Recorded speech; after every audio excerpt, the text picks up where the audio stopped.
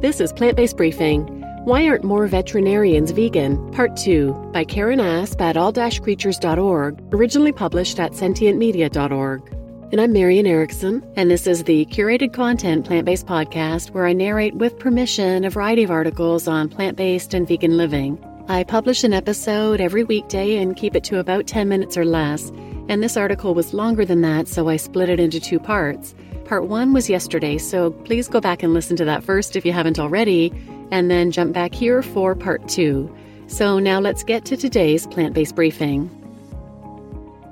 Why Aren't More Veterinarians Vegan? Part 2 by Karen Asp at all-creatures.org, originally published at sentientmedia.org. The rise of animal welfare and ethics courses in schools. Some change is underfoot, though, as more veterinary schools are introducing animal welfare and ethics into their curriculum, some even offering classes in these topics. 10 years ago, I would have said there are relatively few to very few colleges with even one course on animal welfare, Croney says. But when the AVMA oath came out, schools started putting more emphasis on animal welfare. All students at Colorado State, for example, are required to take an animal welfare class, making it one of the only veterinary schools in the country to offer this as part of its core curriculum.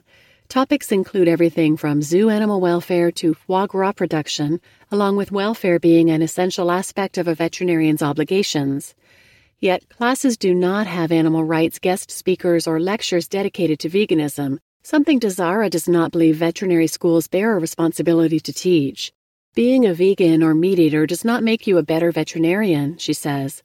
But she does believe animal welfare, which dovetails with animal rights, should be an integral part of the education, which can then help veterinarians decide whether a plant-based diet is best for them.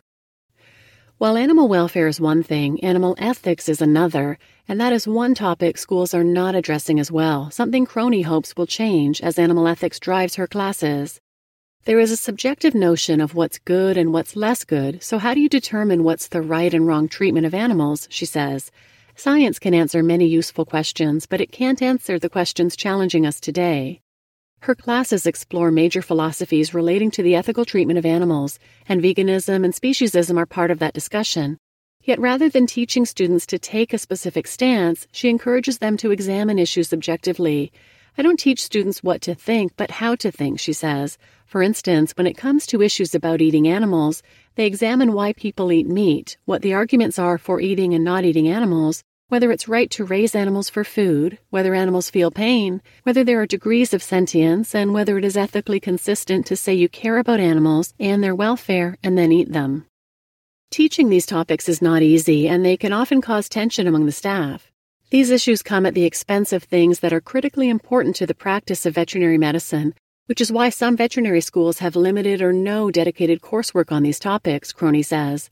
These topics also challenge what many of the veterinary teaching staff have been taught, and many staff members become defensive when their long-held beliefs are questioned. Resistance is also real in the veterinary community. Just ask Richard Pitcairn, DVM, PhD, Arizona-based veterinarian, and author of Dr. Pitcairn's Complete Guide to Natural Health for Cats and Dogs, who hosts a yearly conference for veterinarians where all food is vegan. Some will not attend anymore because of it, he says. Others, however, have changed their diet as a result. So, should veterinarians be vegan? While it is important to examine the role a veterinarian's education may play in shaping his or her philosophies, there's an even more pressing question, and that is whether veterinarians have a professional responsibility to be vegan. If they have sworn to protect animals, should they be eating animals? When statistics show that 97 to 99% of the meat in the U.S. diet comes from factory farms, where animals endure a lifetime of suffering? This controversial question does not have an easy answer.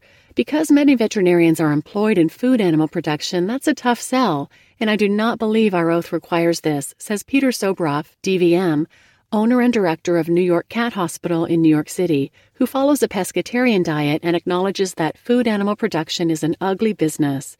Quote, veterinarians are doing their best to ensure the health and well-being of those animals, but there is only so much you can say because these animals are still on their way to slaughter, unquote.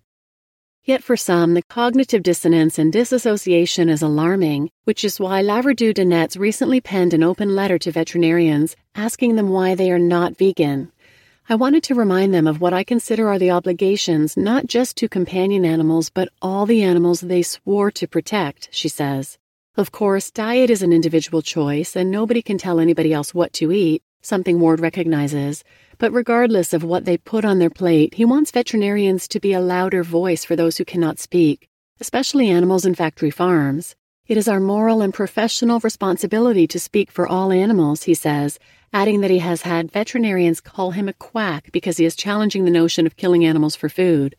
Quote, "These animals deserve to be treated compassionately and humanely, something most of the world agrees with, and in being better stewards of animal welfare, veterinarians should only condone the humane treatment of animals," unquote.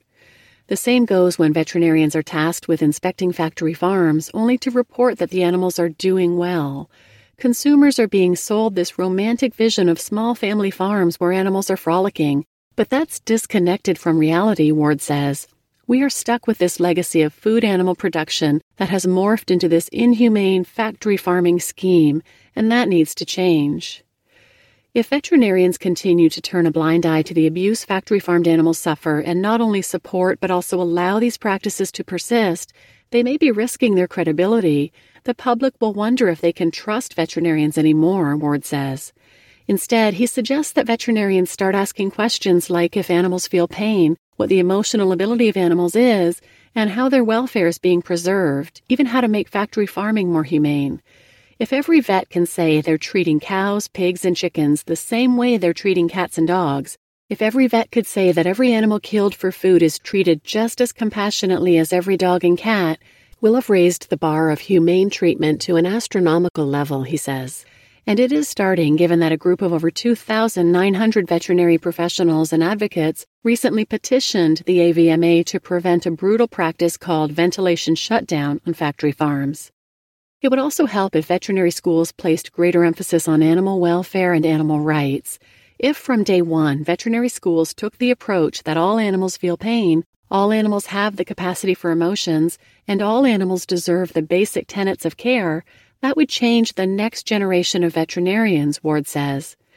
In the end, becoming vegan still remains a personal decision, but it is one these experts hope veterinarians will consider. After all, as future veterinarian Desara says, a vegan lifestyle coincides with a lot of the values of veterinarians, and at the end of the day, we all just want to save animals while promoting animal health, public health, and welfare. You just listened to Why Aren't More Veterinarians Vegan? Part 2 by Karen Asp at all-creatures.org, originally published at sentientmedia.org. And I'm your host, Marian Erickson.